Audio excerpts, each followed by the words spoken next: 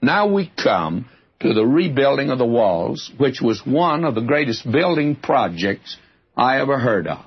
And it was a tremendous thing that this man did. Now, I want you to notice this because it's a very wonderful way that God is moving. Now, you see, God had led Ezra back there and Zerubbabel, and they came back differently, and they were to rebuild the temple, and they did. And Nehemiah is a layman, and he's going to rebuild the walls of Jerusalem. And God does it differently. God always moves like that, friend. Many of us today in the ministry, when we started out, we tried to imitate somebody. Well, that doesn't work. We just have to be ourselves. Have you ever noticed what God can do?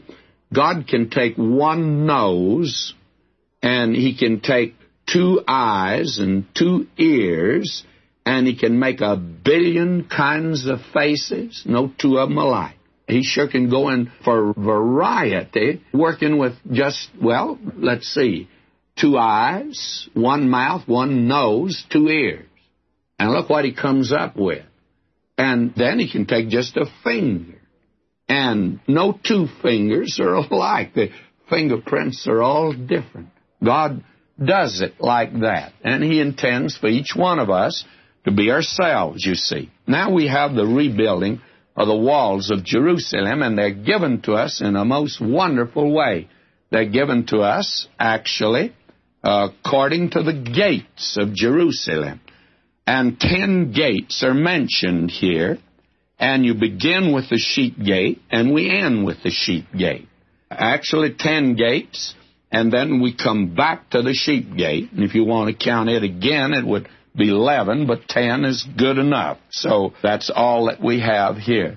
Sometimes the question is asked, were there other gates in the wall of Jerusalem? I don't think so at that time. There could have been.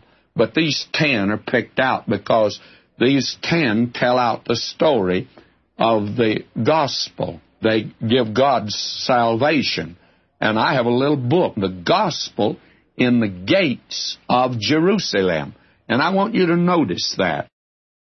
We begin now with chapter 3, the Gospel in the Gates of Jerusalem. We are told, then Eliashib, the high priest, rose up with his brethren, the priests, and they builded the sheep gate, and they sanctified it, set up the doors of it, even unto the tower of Meah. They sanctified it unto the tower of Hananiel. Now, here is the sheep gate. This is the gate where it all began. This is the gate where the Lord Jesus came into Jerusalem. We have the record on one occasion when He came in through this gate, came to the pool of Bethesda, you will recall. I think, frankly, that every time He came into Jerusalem until the triumphal entry, then He came in the east gate. Some make the mistake of identifying it with the golden gate. I hear people say because that east gate is sealed up today, that it won't be open until Jesus comes through that gate. That's not the gate that He's talking about. It's the golden gate. The golden gate is the gate to the temple. And that's the gate that will be open for Him, which will lead Him right into the Holy of Holies, of course. But the sheep gate is the gate where the animals were brought in for sacrifice. It's the gate that our Lord entered. And I think that what He was doing, He was acting out, as it were, giving in a walking parable the thing that John the Baptist had said way up yonder in the Decapolis country when John the Baptist pointed Him out and said, "Behold, the Lamb of God that taketh away the sin of the world." And then He identified Him again, "Behold, the Lamb of God." He's the Lamb of God in His person and in His work. He takes away the sin of the world. Therefore, in the picture of the sheep gate, you have the cross of Christ. Now, this is where you begin with God. It's the only place you can begin with God is at the cross. God is not asking you or me for anything until we've come to Christ and accept Him as Savior. God has the world today shut up to a cross. And God is not saying anything to the world about what you're doing, your life, your service. He's not asking anything of you until you've come to Christ and trusted Him. God is saying to the lost world today just one thing: what will you do with my Son who died for you? Now, until you answer that question, He just doesn't have any other word for you. Now, if you turn Him down and say, well, I don't want to accept it, then God's not asking you for anything. I think we ought to make that clear. I would like to even make it clear on the radio. If you're an unsaved man today listening, and you hear, and you'll very seldom hear me say anything about supporting the program, but I'd like to say to you, we're not talking to you. I'm talking to believers when we're talking about supporting the program, because God's not asking you, my friend, for anything. He doesn't want anything from you. He has something to give you. His Son died for you. And the sheep gate sets that before us. It all begins at the sheep gate. Now, notice what happened after that. Verse 2, and next unto him builded the men of Jericho. Now, Jericho is the place of the curse. And that's right next to the sheep gate. That's interesting to me. And the men of Jericho came up from down in the Jordan Valley. They came up, and this was closer to them, and they builded right there next to the sheep gate. And by the way, if you'd come around the Mount of Olives on the road from Jericho, you'd see that you're right there at the pinnacle of the temple, and the temple area is there. Now, that's where they built, right next to the sheep gate. You see, Jericho was the city on which the curse was pronounced. You remember that it was said to Joshua, cursed is the man that rebuilds this city. And in the days of Ahab, there was one who rebuilt it, and the curse came upon him and his sons. Now, it was the city of the curse. Now, you and I live in a world that's been cursed by sin. All you got to do is look around you today. I don't have to labor this point. You and I are living in a world, my friend, in which there is the curse of sin. And my, how man's got this world in a mess. He just doesn't seem to be able to solve his problems. And there are those today in high places that are not Christian that are saying that the problems are beyond the solution that man can offer. And so you and I live in a cursed world today. Curse of sin is upon it. Only the cross of Christ, only the death of Christ can remove the judgment of sin from your life and my life, because the soul that sinneth, it shall die. My friend, that's a judgment on you, and it's a judgment on me. Now, Christ can bear that for you. If you haven't trusted Him, you can trust Him. Now, we come next to the fish gate. But the fish gate did the sons of Hassenaah build.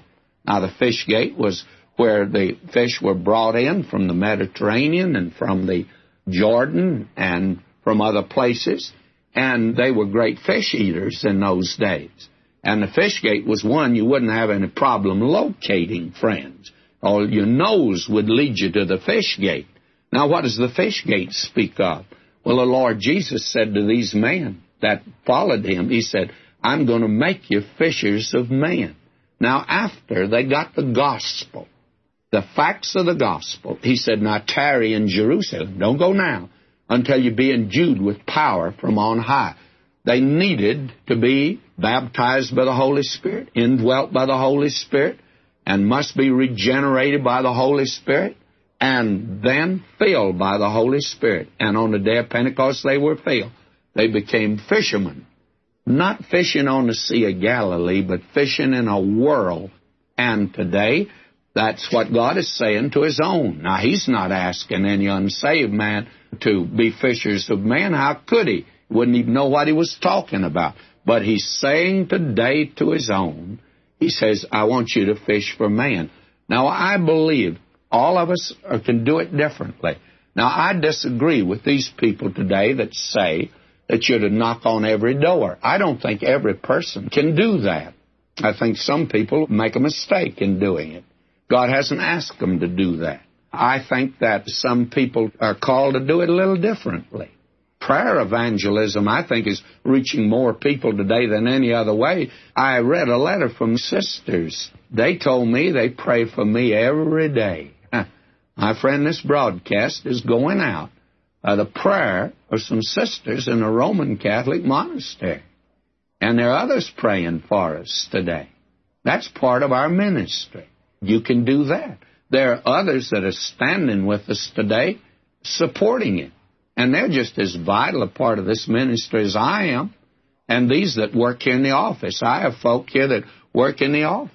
I'm a lousy administrator, and I'm not a man for detail. I don't like to sit at a desk. I like to be out and moving, going, meeting people. May I say to you, we all got different gifts. In fact, he just took a nose and a mouth, 2 eyes and 2 ears, made all of us differently, and he's given all of us a different gift. But I'm of the opinion that all of us need to go through the fish gate some way or another, and you can have part in getting the Word of God out today. Now, if you have a preacher that's teaching the Word of God, you ought to have part with him. He needs your support today, a good minister who's really teaching the Word of God. And I found out, as I've gone over this country, in many places. Now, there are a lot of places where they say they teach it, and they don't teach the Word of God at all. I'm amused at what some people call Bible study during the week.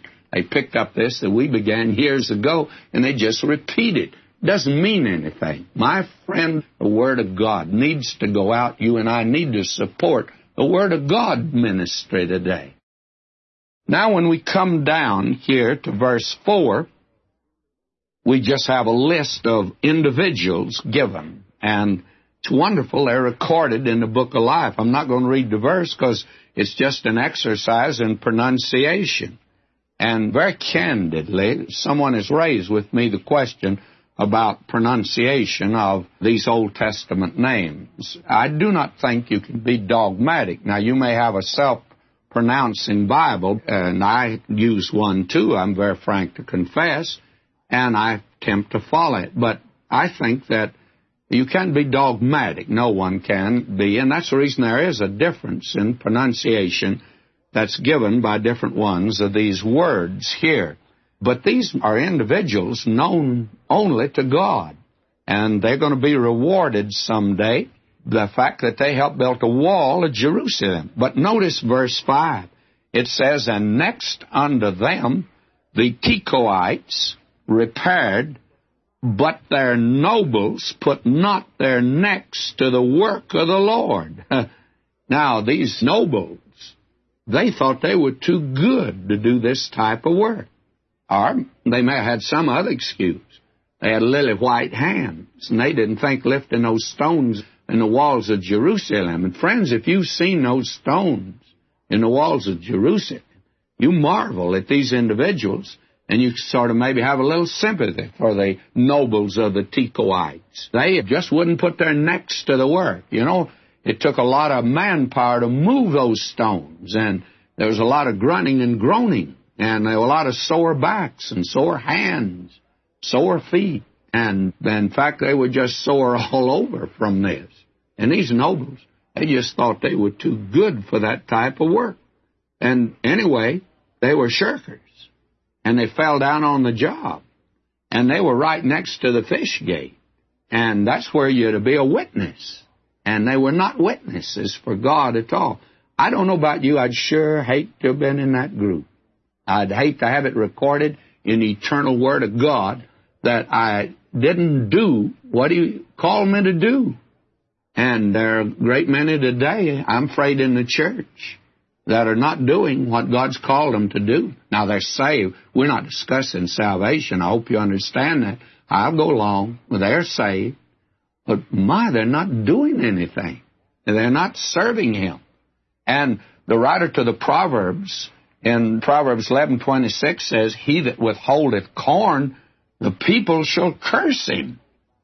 It's a terrible thing to hold back the Word of God.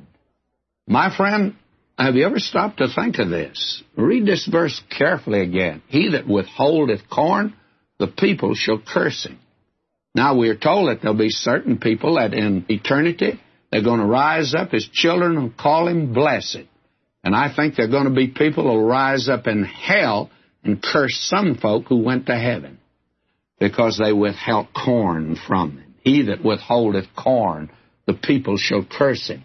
Now, today some people are withholding corn. The Word of God is the corn, and they're withholding it from those that are hungry. He said, follow me. I'll make you fishers of men. We're going to get in His will today. Somewhere along the line, friends, we're going to be involved in a movement that's getting out the Word of God. No one of us can do it. We just have to have a whole lot of help in getting it out. Now, we come to the third gate that's mentioned, and we're told here, verse 6, moreover, the old gate repaired Jehoiada, the son of Paseah, and Meshullam, the son of Besodeiah. They laid the beams thereof, set up the doors thereof, the locks thereof, and the bars thereof.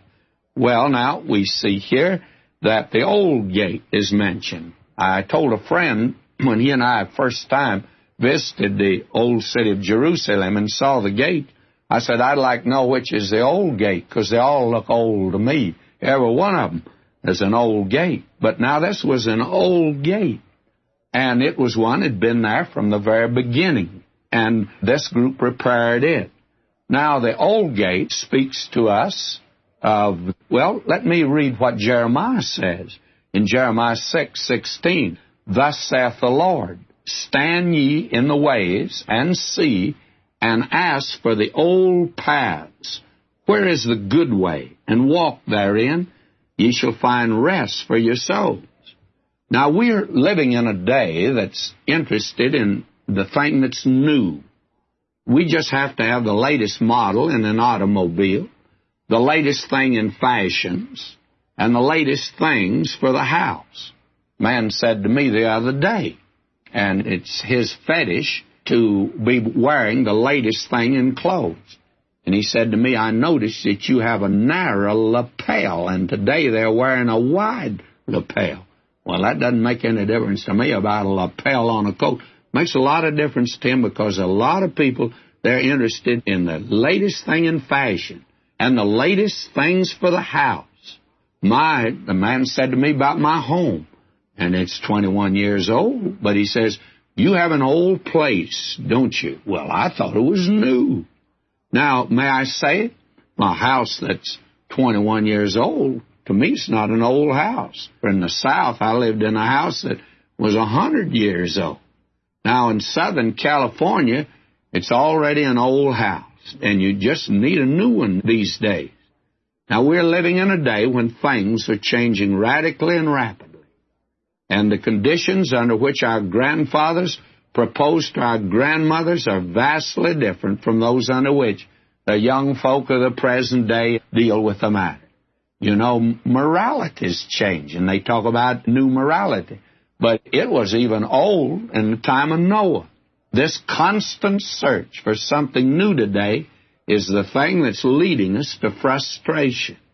And it's the thing that's taken many folk down the garden path to a dead-end street with no purpose in life whatsoever. What do we need to do? Jeremiah says we need to ask for the old paths, and there's where we'll find rest for our souls. Great many people are running to psychiatrists and running to this thing and that thing and a new gimmick and a new gadget, and what they need to do is to come to the one who says, come unto me, all ye that labor and are heavy laden, I'll rest you. Take my yoke upon you. Learn of me, for I'm meek and lowly, and you'll find rest for your soul. My friend, that's the place you're going to find it today. And we need to get back.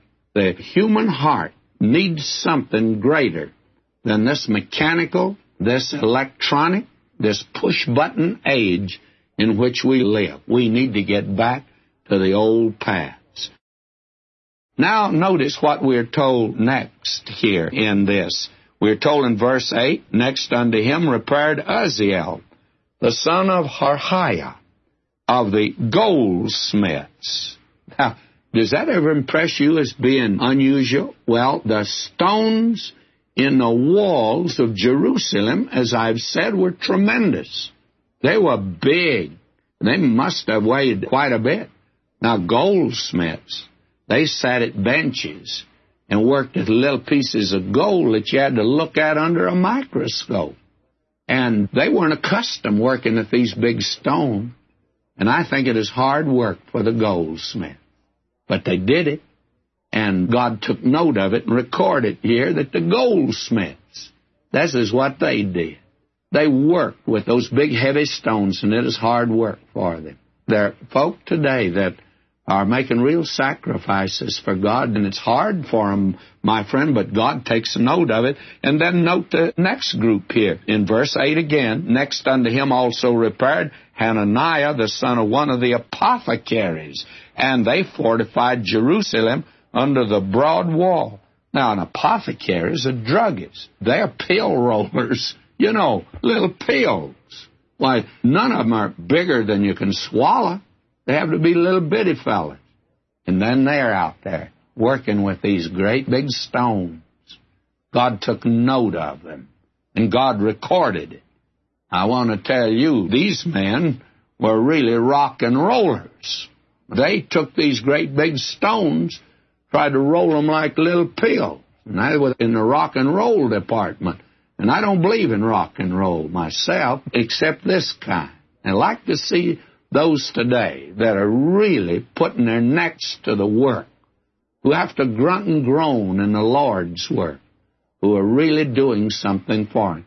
I have talked to several pastors today that are really men of God that are killing themselves in the work. I had a wonderful friend in Southern California. He had a heart attack and died. He just killed himself in the work of the Lord. He was a real man of God. And I know others today. And I said to a pastor, I'm on a tour made up north. Well, I spoke to 3 or 4 of them. I said, look, brother, I know something about what you're going through, and you're overworking. You're doing too much. You better slow down. That's the thing that you ought to do. And, friend, if you've got a pastor like that, a good pastor, that's doing too much, go to him. Put your arm around him. That'll scare him to death. But do it just the same. That may give him a heart attack. Put your arm around him. Tell him you're praying for him, and if he is overdoing, telling him not to overdo in these days. These men, they're needed today. And these are the pill rollers and the goldsmiths. Now let's move on down, and I think maybe you ought to see something else. We have the women's liberation movement today, and they had it in Jerusalem in that day. Verse 12, and next unto him repaired Shalem, the son of Halohesh, the ruler of the half part of Jerusalem, he and his daughters. Well, these girls belong to the women's liberation movement. They said, we're going out and help build the walls of Jerusalem. Men do it, we're going to do it. And I believe that if women want to do men's work, let's let them do it. But let's make sure they're going to do it all. May I say to you, the freedom came in these girls going out and doing that for God. Now, I don't believe in women preachers. I'm allergic to them. And I've carried on a battle here in Southern California. It's been a friendly battle with women preachers. Many of them tell me, they will write me and tell me, we're praying for you. We just think you're narrow-minded about this. Well, I just don't believe in it. But I always think of the story of the late Dr. Ironside. He was walking with one of his brethren up here in Oakland, California, through a park. And there was a woman up there preaching. And this brethren fellow said to him, "My, isn't it a shame that woman's there preaching?" Dr. Ironside said this. He says, it's a shame that there's not a man to take her place. And I said to one of our missionaries down in South America, she wrote me, she said, they put me out here in a mission station, and there's no one that can preach. And I've been preaching, and I've wondered whether I'm doing right. And so I wrote to her. I said, look, you just keep preaching till the Lord sends along a man. And I'm going to pray that the Lord will send along a man. Maybe that you'll get a husband this way. But you do it just long as there's no one else around. And that is the thing. These girls, this man, he didn't have any sons. They were all daughters. And they're out there building the walls of Jerusalem, and God took note of it, and God recorded it. Then we have, verse 13, the valley gate. The valley gate repaired Hanan and the inhabitants of Zanoah. And let me just stop with that gate for just a moment. Now, the Valley Gate, that's the gate that led out of the city of Jerusalem down into the valley. And it could have been on any side because you have to go down the valley to get out of Jerusalem. And it's the gate through which many of us are called to go. I think of the valley of the shadow of death. And I think we're all walking in that, and that's what David meant. The minute you start out in life, you're walking down that canyon that just keeps getting narrower and narrower, till finally, if the Lord doesn't come, you're going to go right out through that gate, and that's the Valley Gate. But it also has a practical side. It's a gate of humility, the gate of humbleness. And God sometimes has to lead us down through trials and difficulties in order that we can learn the lesson. We are told that faith develops in us these different virtues, and one of them is lowliness of mind. And when he wrote to the Colossians, he called it humbleness of mind. Now, if this is something you can't cultivate, you can't put it on, it has to come from the inside, and it's a fruit of the Holy Spirit. The man says, I've been trying, said to his friend, says, I've been trying to be humble. At last I've succeeded.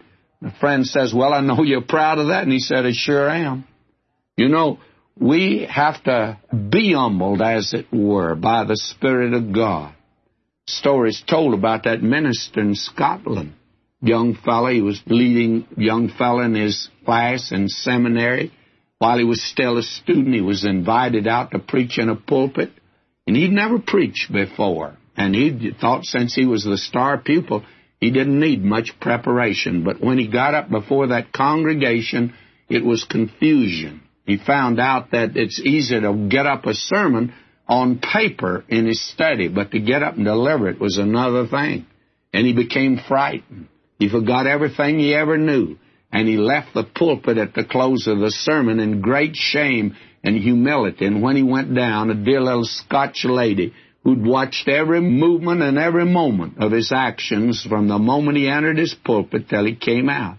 And when he did, she went up to him and said, young man, if you'd only gone into the pulpit as you came down, you would have come down like you went up. God has to put us in the school of humility. It's a fruit of the Spirit. And that's a gate that many of us need to go through. Now in the same verse, and the next one we have mentioned, but the dung gate repaired Malchiah. Now that's an important gate, but you don't say much about it. And by the way, the dung gate today is the way you get into the Wailing Wall at Jerusalem. But it was not that in that day. It obviously was around on the other side where it went into the valley of Gehenna. But that's where it is today. Now the dung gate is where the filth is carried out. The garbage is taken out. Now, in our Christian lives, the garbage will accumulate. Paul says in 2 Corinthians 7:1, having therefore these promises, dearly beloved, let us cleanse ourselves from all filthiness of the flesh and spirit, perfecting holiness in the fear of God. Paul dealt with this gate in the Christian life as much as any other. You and I need to recognize that we need to confess our sins. And to confess our sins means to get the garbage out. If we confess our sins, He's faithful and just to forgive us our sins and cleanse us from all unrighteousness.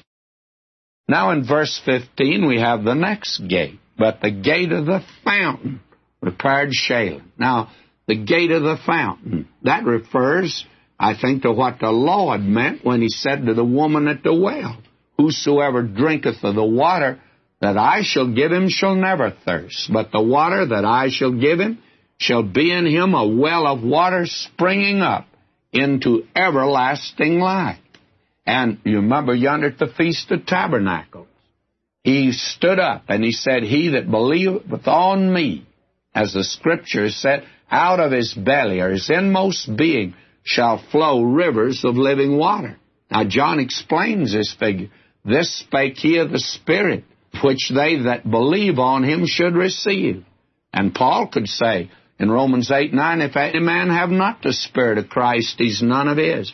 Now the gate of the fountain, therefore teaches the fact that every believer is indwelt by the Spirit of God, that he needs an infilling of the Spirit of God, and that when he is filled with the Spirit, that it's not just a well, but a fountain of living water will gush out to be a blessing to other people. And that's what we all ought to be in these days in which we live. Now, when you read down through that chapter, which I'm not going to do today, but you'll come in verse 26 to the seventh gate, and we're told, moreover, the Nethinims dwelt in Ophel under the place over against the water gate toward the east and toward the tower that lieth out. Now, the water gate is where the water was brought into the city. They were able to get some of it in by aqueduct, but not all of it, and it was brought in through the water gate. Now, what does the water gate speak to us of? Well, the water gate, I think, speaks of the Word of God. It was here that Ezra put up a pulpit, and we'll see that when we get a little farther along in this book. He put up a pulpit at the water gate and read from the Word of God. The very gate he put it up was symbolic, and it wasn't an accident. And the New Testament, I think, makes it very clear when it speaks of the washing of water by the Word. The Lord Jesus said to his own in the upper room, now you're clean through the Word which I've spoken unto them. John 15:3, and then John 17:17 says, sanctify them through thy truth, thy word is truth. So that the water gate is the Word of God. And that's the gate we're trying to go through to get the Word of God out. And we need some water boys. We need some to help us get the water out today. The Lord Jesus, you remember, said something about that you're clean through the Word which I've spoken unto you, and that the Word of God is a cleansing agency.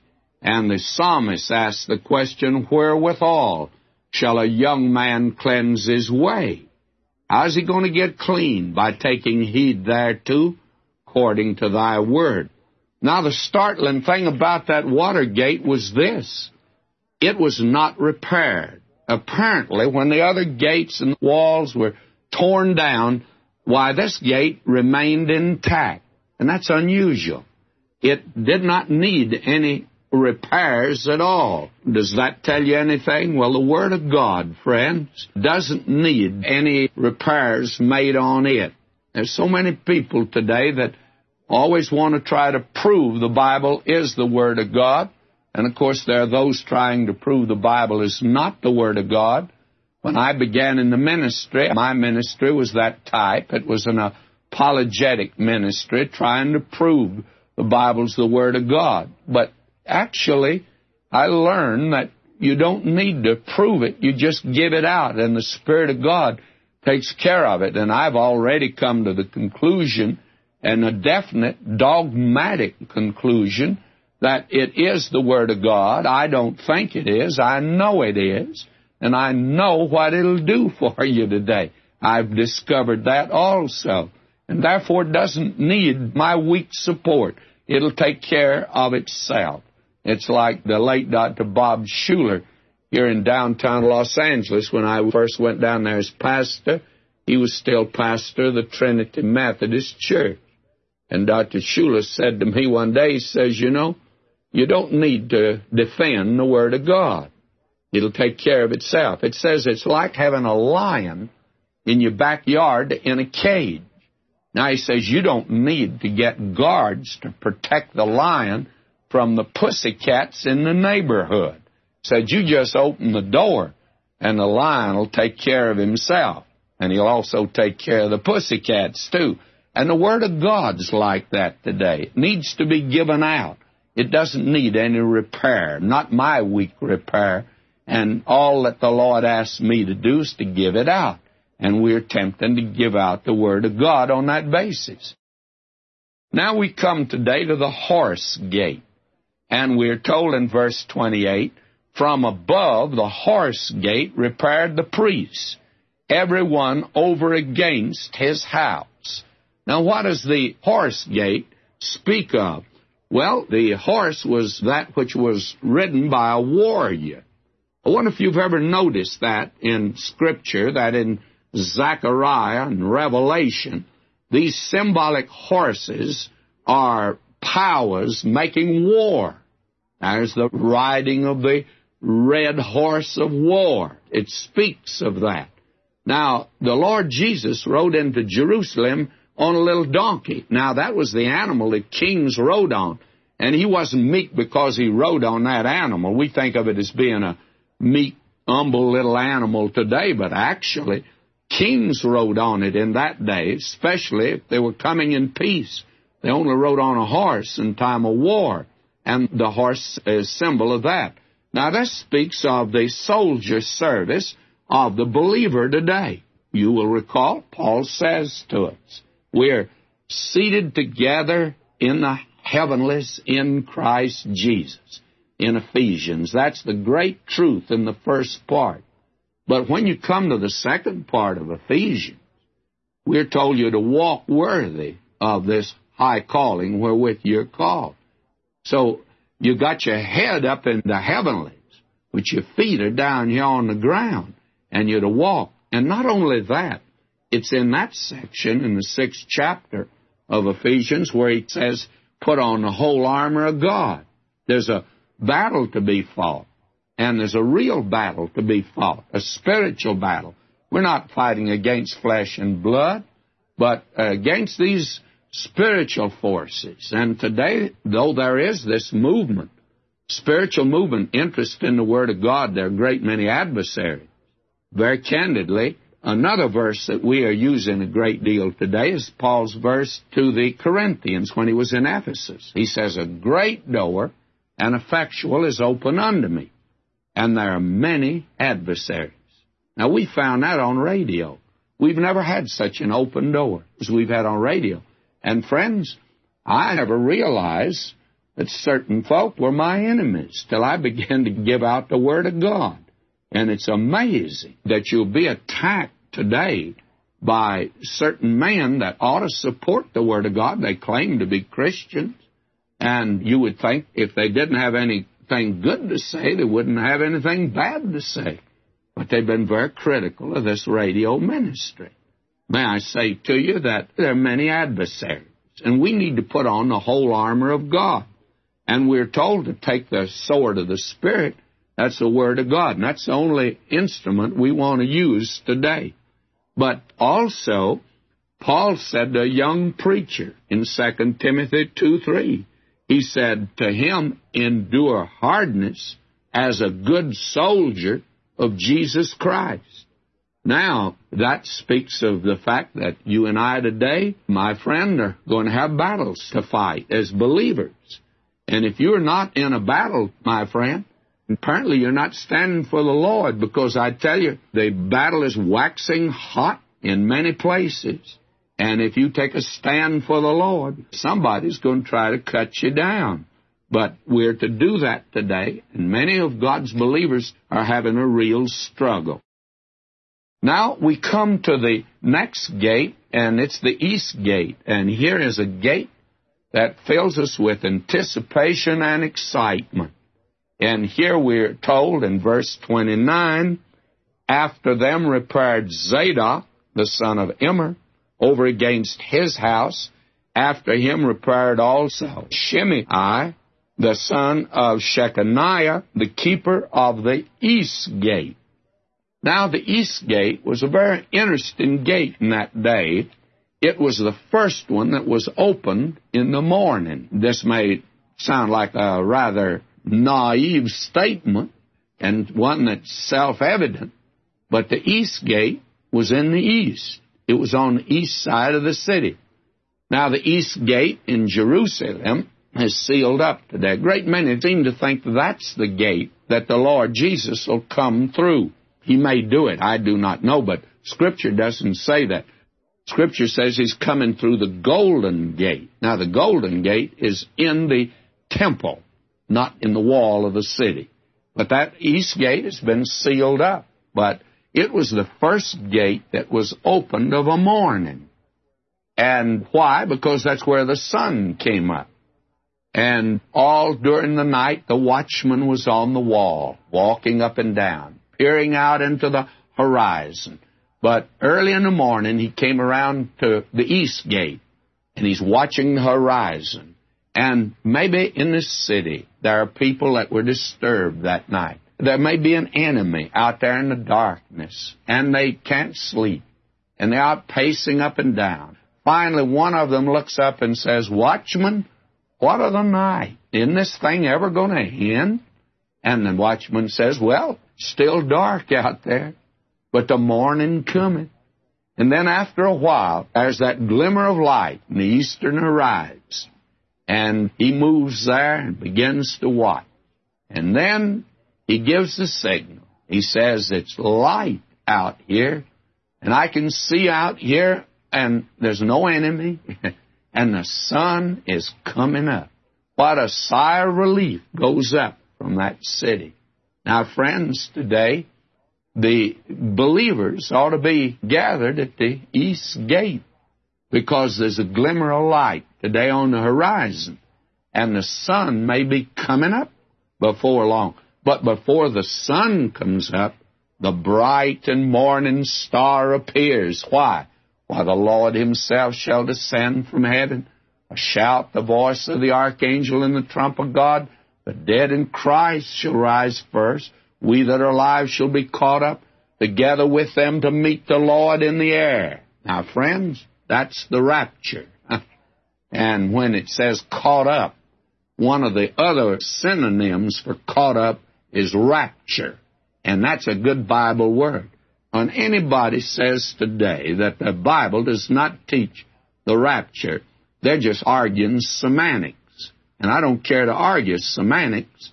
I like to argue Scripture. The Scripture says he's going to take his own out of the world before the sun comes up. So there's the little glimmer of light today. I have no dates to give. Unfortunately, there are men today that are trying to say between now and 2000 A.D. he'll come. Now, I'd like to know where they get that, because they must have a private wire into heaven that I don't have access to. And I'd like to get on the line if there's a line to get on. I don't think there's a line to get on, my friends. But I do believe that our Lord is coming, and that the next event is the rapture of the church. And we ought to be gathered at the east gate, because, my friends, in this day, when it's so dark out there, it's nice to know there's a little glimmer of light, and we have a hope. Now we come to the next gate. Well, let me read verse 30, because I think this is interesting. After him repaired Hananiah, the son of Shelemiah, and Hanan, the sixth son of Zalek, another piece. After him repaired Meshullam, the son of Berechiah, over against his chamber. Now, that's a good exercise in pronunciation. I didn't need it, but I did it. But the reason I read that is because this man, Meshullam, whoever he was, the Lord knows him and recorded it here, all he did is just repair right over against his chamber where he lived. And friends, you may not be able to witness to the world. You may not be able to even reach your neighborhood, but you can sure reach your family. You can give the word to your family. Wonderful today to have a saved family. But your responsibility is to get the word to them. Not, as a man said to me, says, "I feel I should get them saved." And I said, "I disagree with you. Your business is to get the word of God to them, the gospel. Then they make the decision. It's between them and the Lord then. But your responsibility is to get the word of God to them." So that this fella, he just repaired over against his chamber. And that was all God, I think, asked him to do. Now we're told here, the next gate, after him repaired Malchiah, the goldsmith's son, unto the place of the Nethinims, and of the merchants, over against the gate Mifkad, and to the going up of the corner. Now, what is the gate Mifkad? Well, Mifkad means review or registry. When a stranger came to Jerusalem, he had to have a visa. Well, not like we have it today, because they didn't need that. But he was stopped at the gate for purposes of registry. It was a gate of review also. And not only when a stranger came in, but when the army had been out and fought a battle and returned.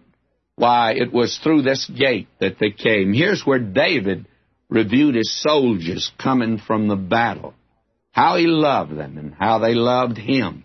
And most of them would have gladly laid down their lives for him.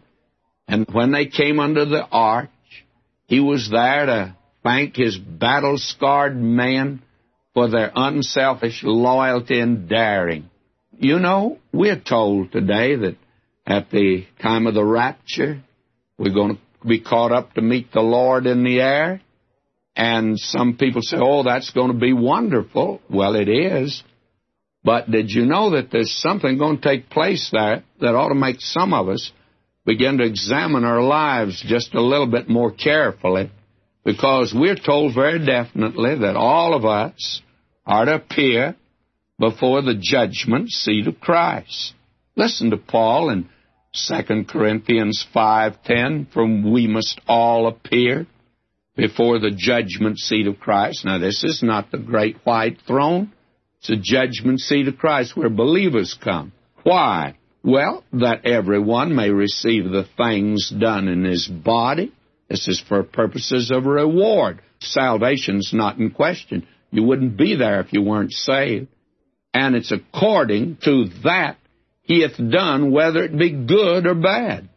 And Paul says on the basis of that, knowing therefore the fear or the terror of the Lord, we persuade men. Paul says, I want to keep busy, because I'm going to have to turn in a report whether I'm working 8 hours a day, or whether I'm giving the Lord 60 seconds out of every minute, 60 minutes in every hour, and 24 hours every day, and 7 days a week.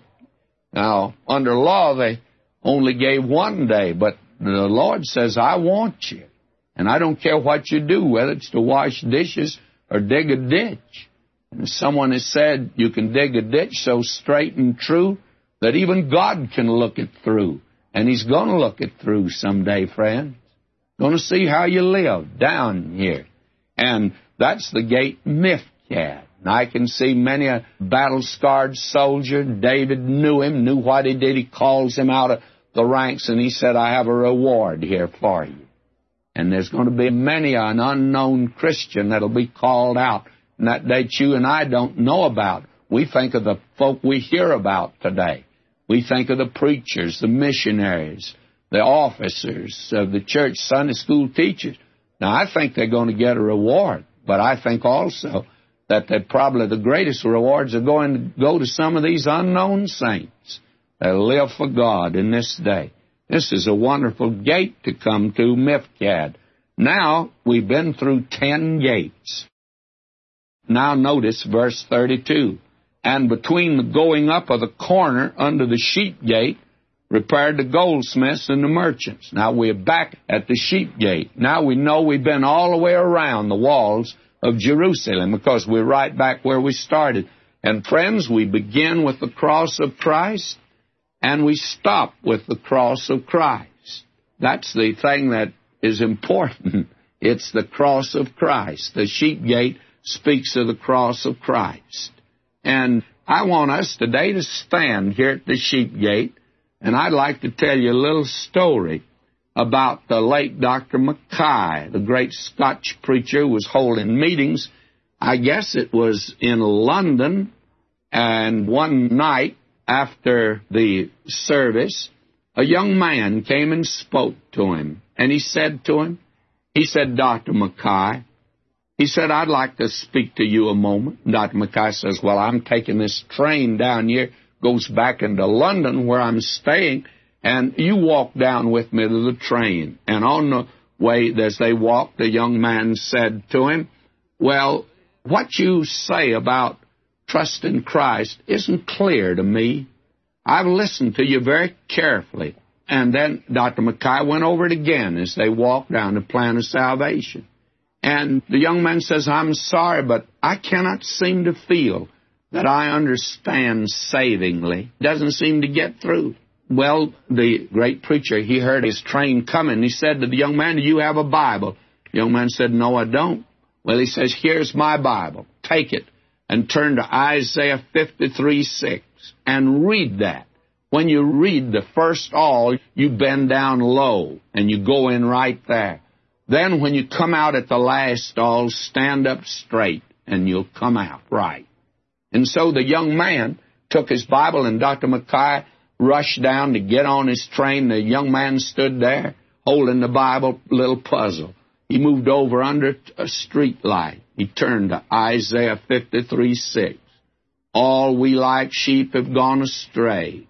We've turned everyone to his own way, and the Lord hath laid on him the iniquity of us all. And so the young man, he said, what did he say do? He says, at that first all, bend down low. All we like sheep have gone astray. We've turned everyone to his own way. The young man says, that sure is a picture of me. And he says, but the Lord laid on him the iniquity of us all. And the young man stood there puzzled. Oh, he said, I'm to stand up straight and come out. And he said then, I'm to trust Christ. I see it now. All my sin was put on Jesus, and the Lord has laid on him my sin. Now I can stand up straight. He's forgiven me.